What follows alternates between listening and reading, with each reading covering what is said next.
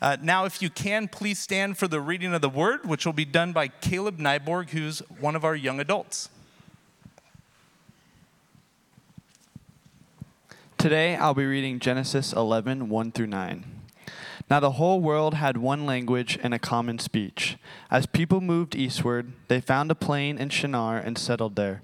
They said to each other, "Come, let's make bricks and bake them thoroughly." They used brick instead of stone and tar for mortar. Then they said, "Come, let us build ourselves a city with a tower that reaches to the heavens, so that we may make a name for ourselves. Otherwise, we will be scattered over the face of the whole earth." But the Lord came down to see the city and the tower the people were building. The Lord said, "If as one people speaking the same language they have begun to do this, then nothing they plan to do will be impossible for them. Come, let us go down and confuse their language so they will not understand each other." So the Lord scattered them from there over all the earth, and they stopped building the city. That is why it was called Babel, because there the Lord confused the language of the whole world. From there the Lord scattered them over the whole earth. The word of the Lord. Thanks be to God. You may be seated.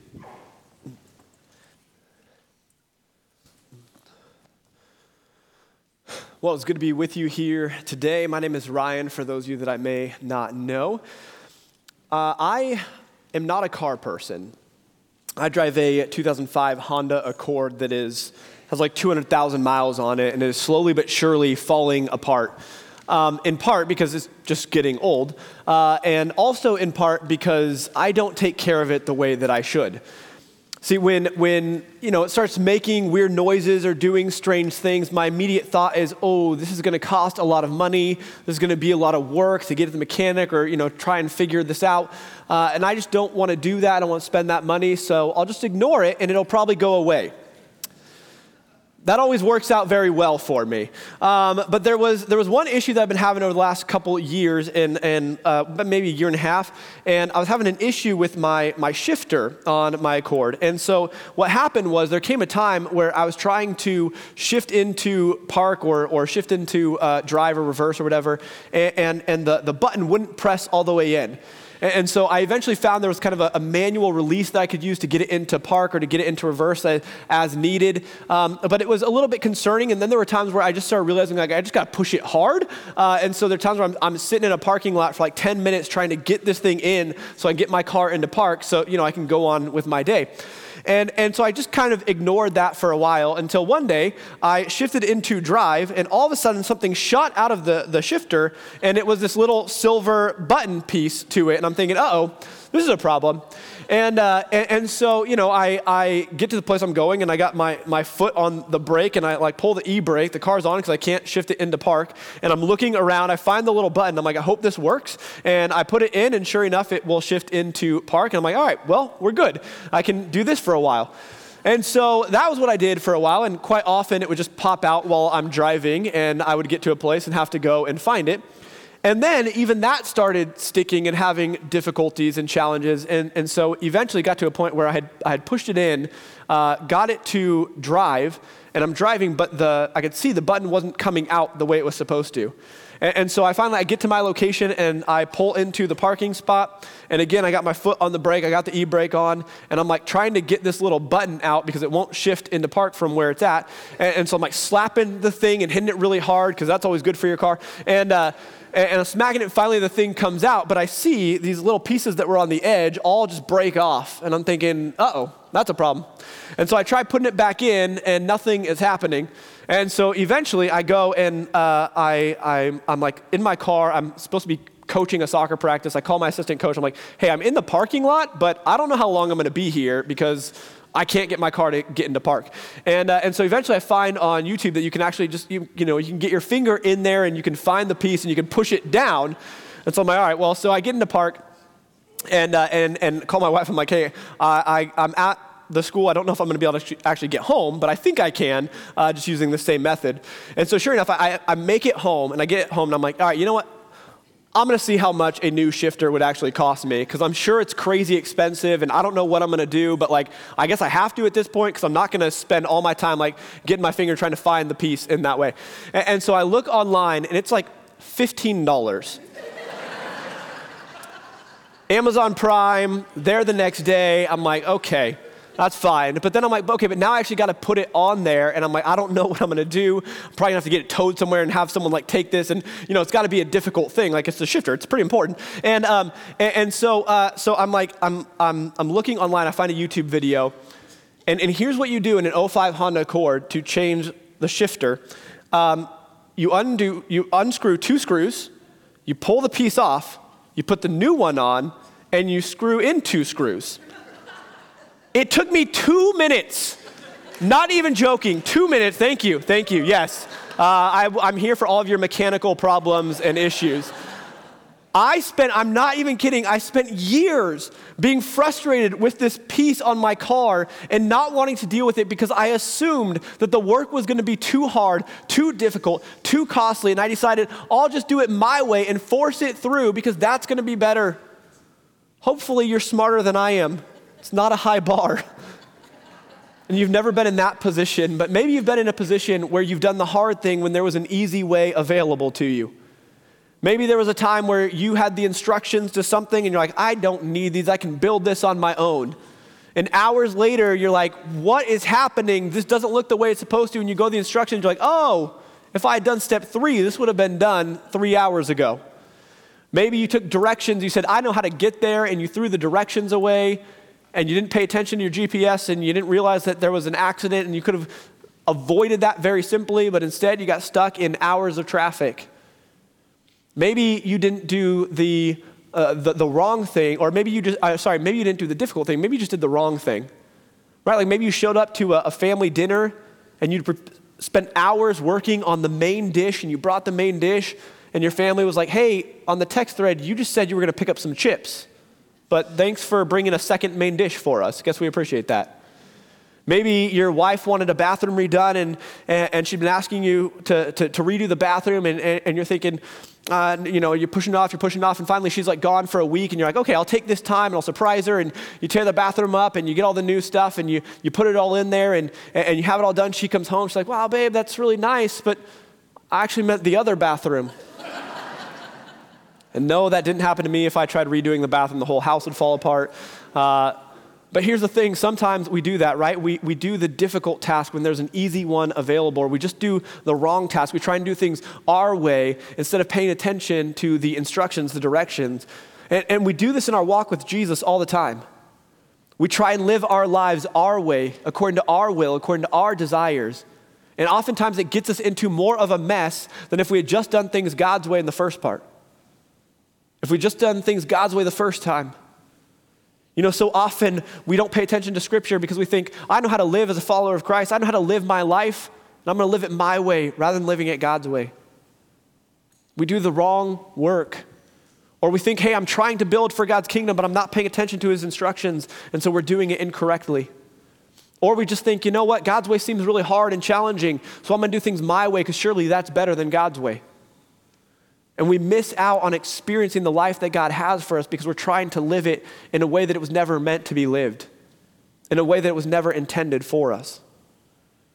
And we do this as we try and build God's kingdom because that's what we're called to do. We're called to be builders. But what we need to remember is that we exist to make fully committed followers of Jesus Christ, not to build our own kingdom. In other words, we exist to build God's kingdom, not our own kingdom, and not the kingdom of this world. But this is something that people have been getting wrong from the very beginning. We get it wrong all the time, and it's been happening from the very beginning, and we've actually already seen this at play in our series in the beginning as we're studying Genesis. See, in week 1 of our series, we saw that the question we need to answer is, who is this all about? And it's all about God. It's all about the God who was there in the beginning, the one true God. All of Scripture, all of our lives, all of creation is all about him. And we need to make sure that we center our lives on him. Week 2, we saw that God is a good creator and he created a good world. In week 3, we saw that God created man and woman in his image.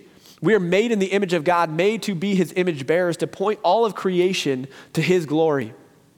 And then week 4, we saw how sin messed everything up. Week 5, we saw how anger and blame and not taking responsibility can lead to division amongst one another and even division between us and God. And then last week we looked at Noah's story and we saw the way God used Noah for a new beginning, his mercy and grace towards Noah as he judged the sin of the world, but said, Noah, I'm going to use you to be a vessel to build my kingdom here on this earth as it is in heaven. And so we come to Genesis chapter 11. This is just a couple generations after Noah's family, and you would think, surely they're going to get it right. I mean, global flood, we see the flood wipes everything out. We see God's wrath, his power, his judgment on display. We also see his mercy and grace. Surely everyone is 100% committed to him and not doing anything wrong. Well, Genesis 11, verse 1. Now the whole world had one language and a common speech. You know, I would have preferred that in high school instead of having to take Spanish class. If we all just had one language and a common speech, that would have been nice. As people moved eastward, they found a plain in Shinar and settled there. All right, so it starts out and it doesn't seem like anything really terrible is happening. All the people have language in common. They're all together. There's some unity there. That's good. And they just start moving eastward. That's okay. And they settle in a place. It seems like no big deal there. But what I want us to understand is they're actually settling for second best. They're settling in a place that they weren't meant to stay in. They're settling by saying, this looks good to us, this looks comfortable, this looks appealing, and so we'll live based on our own desires, we'll live based on our ways, rather than pursuing the complete fulfillment of God's promises, rather than living out his plan and his purpose for our lives. They were settling by pursuing their idea of what was best, rather than pursuing God's idea of what was best. And we do this all the time, in small ways and in big ways. We look at God's commands, we look at his promises, we look at the way he calls us to live, and we think, I can do that sometimes. But other times it's too hard, other times it's too challenging. Something as simple as being at weekly worship, attending church on Sunday. How many times do we get up and wake up in the morning, we think, you know what? I'm just going to hit the snooze button and go back to sleep. I can skip church today. It's not that important, not that significant. And yet God tells us, don't give up meeting together. It's not good for you to be alone. You need one another. The church needs to be the complete body. And so if we believe the word of God, then we believe that we are settling for second best every time we decide to just sleep in on a Sunday or watch a game or do something on our own. Every time that we treat prayer as a chore and we ignore it and push it off until, we really need it, we're settling for what's second best. Every time that God calls us to love, every time that God calls us to go, every time that God calls us to start something, and we say, but I'm comfortable, I'm happy where I'm at, we're settling for what's second best. And when we settle for our own ways, when we settle for what's second best, we also are going to end up settling for disobedience and living in disobedience, and that's what's happening here. It says that the people, they said to each other, come, let's make bricks and bake them thoroughly. They used brick instead of stone and tar for mortar. Then they said, come, let us build ourselves a city with a tower that reaches to the heavens so that we may make a name for ourselves. Otherwise, we will be scattered over the face of the whole earth. And so here what we see is the people have settled for what's second best, and they're living in disobedience to God. They're literally saying, let's make a name for ourselves rather than pointing to God's glory. See, God is jealous for his name. His name is to be glorified. And yet here we see people saying, hey, let's make a name for ourselves. Let's make something that glorifies us. Let's make something that lifts us up. See, even as you look at the tower they were building, the tower is not what we would think of as, a skyscraper, a tower that we would think of today, but it was a ziggurat, which is more of a pyramid shape. And so you can literally see on the outside as it looks like a stairway that is bringing them closer and closer to the heavens. They're pursuing their own glory. They're trying to lift themselves up. As a matter of fact, Moses, who is authoring the book of Genesis, he gives us some warning signs about how far away they have come and what they're really doing here. It says in verse 3, they said to each other, come, let's make bricks and bake them thoroughly. And then in verse 4, they say, come, let us build ourselves a city. Now that language should kind of trigger our ears. It should make us pay attention because we've seen that language used. In the creation story, it's used by God in his divine counsel. God within the Trinity, he says, come, let us make man in our own image. And so the language here, as a matter of fact, we're going to see God use this exact same language in just a couple verses here. And so what this is actually telling us is not just that people were collaborating, not that they were just seeking wise counsel, but they're literally trying to be like God in a way they were never intended to be. They're saying, come, let's do this thing that glorifies us in the way God said, come, let us do something that glorifies himself. And so they're trying to bring glory to their own name, to lift themselves up rather than lifting God up, than proclaiming his name, his truth. They're building their own kingdom rather than building God's kingdom. And they're doing it in a way that is painful, that is difficult. When it says that they used bricks instead of stone, stone was easier to come by. It was readily available. It was cheaper. It would have made the process a lot simpler. But instead, they said, we're going to do it the right way, right? We're going to build this tower in a way that is strong and sturdy and looks like all the other big, powerful towers of our time. And so we're going to do this at great cost to ourselves, and we're going to do this with great difficulty and challenge. They're doing the wrong thing the hardest way possible. They're so devoted to being in sin that they're saying, we'll pay a great price to make it happen. We'll take the time needed to make it happen. And so they're building for their own glory, which clearly is the greatest sin here, but they're also directly living in disobedience to the command of God. Why do they want to do this? Why do they want to build a tower? Well, it keeps them planted, it keeps them rooted, it keeps them protected. And they literally say we need to build this tower. Otherwise, we will be scattered over the face of the whole earth. They didn't want to be scattered. What's the problem? Genesis chapter 9, verse 7. God's command to his people, as for you, be fruitful and increase in number, multiply on the earth and increase upon it. In other words, scatter across the earth. God literally tells them, hey, your job is to build one another up, send each other out, and show all of creation that I am the one true king. And here the people are saying, let's get comfortable. Let's get cozy. Let's settle into this place. Let's build a tower for ourselves so that we can make our names great. Let's huddle together. Let's have this holy huddle and stay isolated from everything else. And this can be a temptation that we face in church. That we do the right thing for the wrong reasons, and it becomes the wrong thing.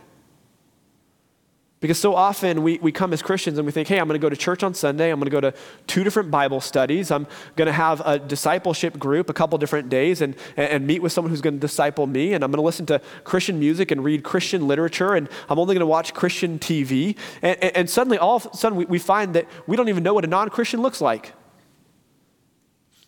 Sometimes we just get scared of the outside world. And so we think if we just huddle together and protect ourselves, then nothing bad will happen to us. Sometimes it's good intentions. We know that we need to be discipled. We know that we need to grow. We know that our faith needs to be strengthened. But we get so caught up in ourselves that we never reach out to others. How can we be a light in the darkness if we never see the darkness?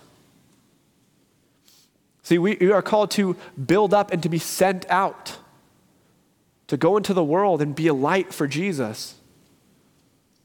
That means interacting with people who don't agree with us, who don't think like us, who don't act like we think they should act. And we do it with the love, acceptance, and forgiveness of Jesus Christ. And so the people decided to settle in this one place to build a tower for their own glory and to ignore the commands of God. And here's God's response in verse 5. But the Lord came down to see the city and the tower the people were building. I love this because you see the direction of what's happening here. Everyone is trying to build up, and God still has to come down. See, they thought they were building this massive, glorious, amazing, wonderful tower that would show the world how incredible they were. Look how big and how tall and how mighty this tower is. And God's looking down, he's like, oh, that's a cute little project they got going on. Let me come all the way down to them so that I can see this project, so I can see this building.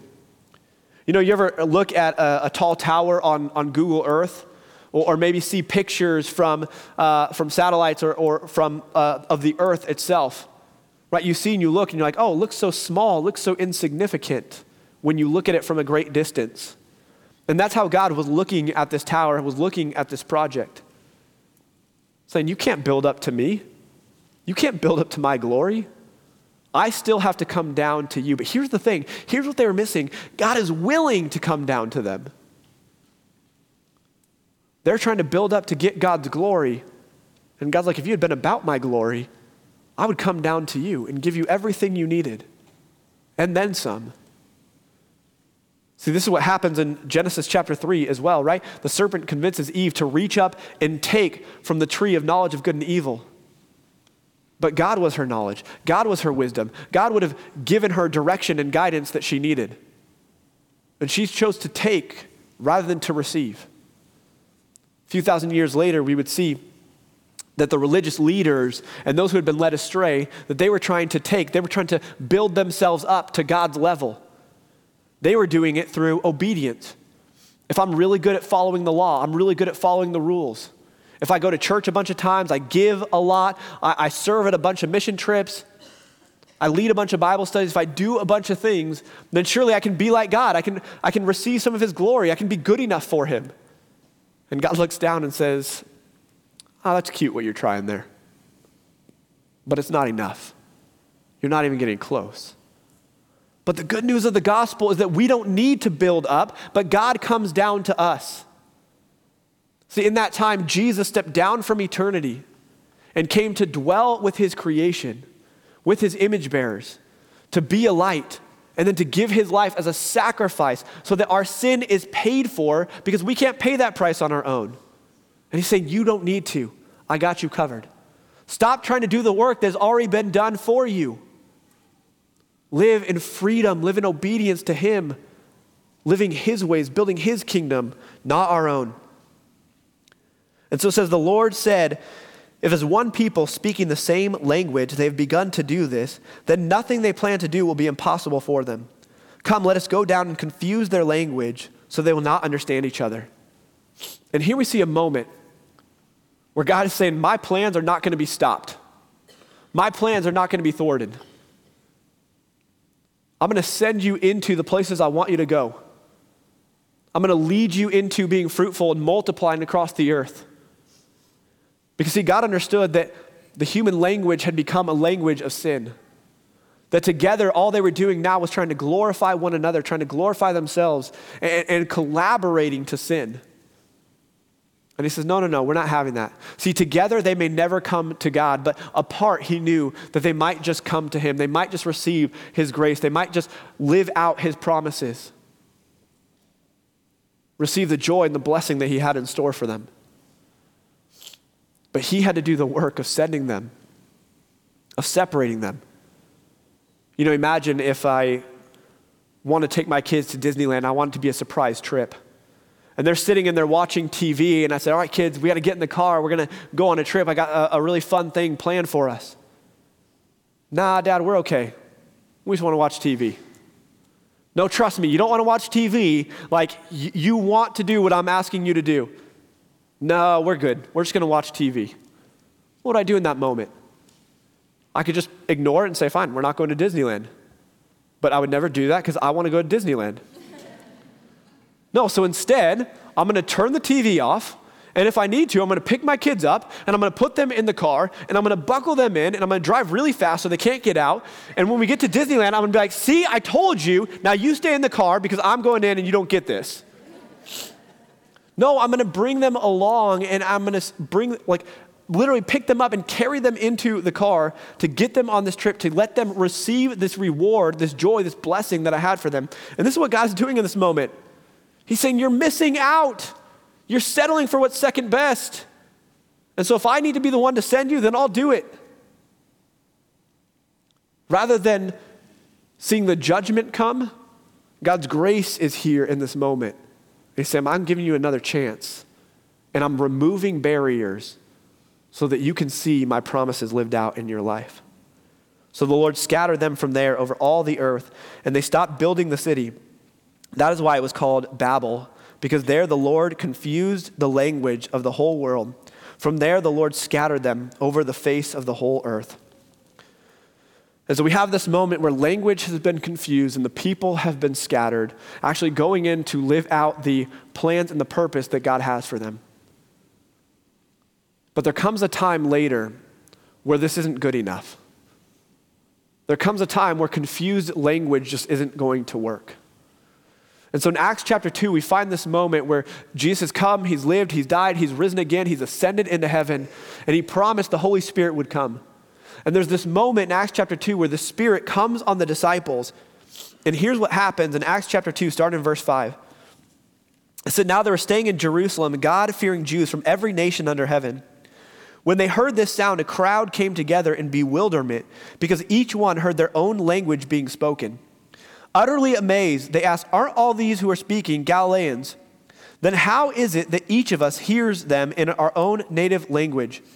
Parthians, Medes, and Elamites, residents of Mesopotamia, Judea and Cappadocia, Pontus and Asia, Phrygia and Pamphylia, Egypt and the parts of Libya near Cyrene, visitors from Rome, both Jews and converts to Judaism, Cretans and Arabs, we hear them declaring the wonders of God in our own languages. And so here in this moment,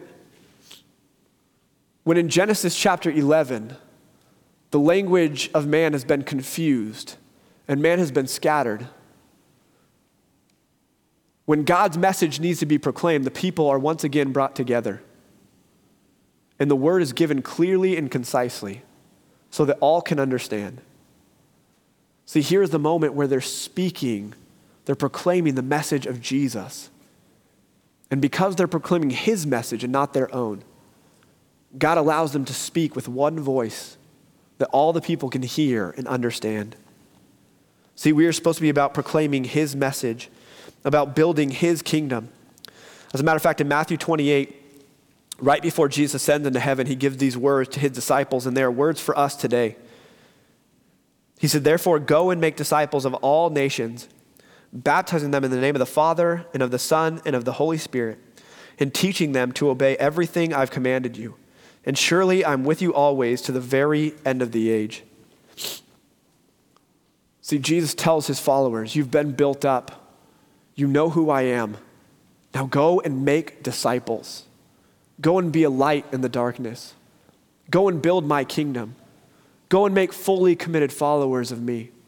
Don't live for your own glory. Don't live for the glory of this world, but live for my glory, pointing people to me. That's what we're supposed to be about. Proclaiming the message of Jesus Christ, building his kingdom in our lives and in the world around us. And so I want to ask you, whose kingdom are you building? Whose kingdom are you building? Is it yours? Is it the world's? Or is it God's kingdom? What do your actions demonstrate? What does your life demonstrate? Where do you go for security? Where's your identity? Where's your hope? Whose kingdom are you building? And whose message are you proclaiming? Are you proclaiming the message of Jesus Christ? Proclaiming him as Lord, proclaiming him risen, King, Savior, proclaiming the love, acceptance, forgiveness of Jesus? Or are you proclaiming something else? Are you proclaiming the message of a political party? Or the message of a country? Or the message of any other thing other than Jesus? Because here's the thing. If we're building our own kingdom, or we're building the kingdom of this world, or the kingdom of anything other than God's glory, then we're living in sin and we're settling for what is second best. If we're proclaiming any message other than Jesus Christ, risen, King, Lord, then we're wasting our breath. But when we build his kingdom and we proclaim the message of Jesus Christ, we proclaim his love, acceptance, and forgiveness for the world, then we are doing something that can have an eternal impact. And so I just want you to think right now, what would happen if we get this right? I mean, look around. There's a lot of people in this room. If every single one of us commits our lives to being kingdom builders, to proclaiming the message of Jesus, how different would our church be in 1 year from now? How different might our families be, our places of work, our schools, our communities, our city, our state, our country, our world. Because if just this room gets this right, says we're going to build for his glory, we're going to proclaim his message, there's no telling what God will do through that. So church, I think God has great things in store for Christ Community Church. But it starts with each of us centering our lives on him and saying, we're going to be all about you. And then going into the world and being the light of the world by building his kingdom and proclaiming his message. Let's pray.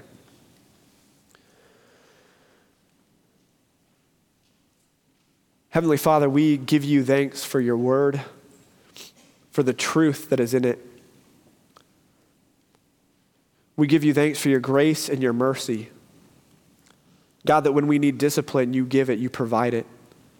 When we need doors to close so that we can see the open door that you have for us, you do that. God, we thank you that your plans and your purpose for us are bigger than our sin. That you will live those out in our lives. Even when we don't see, even when we don't desire it, even when we don't see the need for it. God, help us to see that your ways are always better, to see that your plans are always better, and to live for you, not living for ourselves, building your kingdom, proclaiming your message. God, we thank you that you include us in that. We thank you that you have made the message of the gospel clear and easy to understand so that we can receive it and we can share it with others. So God, help us have the boldness and the courage to build your kingdom. God, give us favor as a church as we go into our communities, into our areas of influence, to be pastors and point people to you. God, would you give us success, give us strength, give us courage as we do that. We love you, Father, and we pray these things in your Son's name. Amen.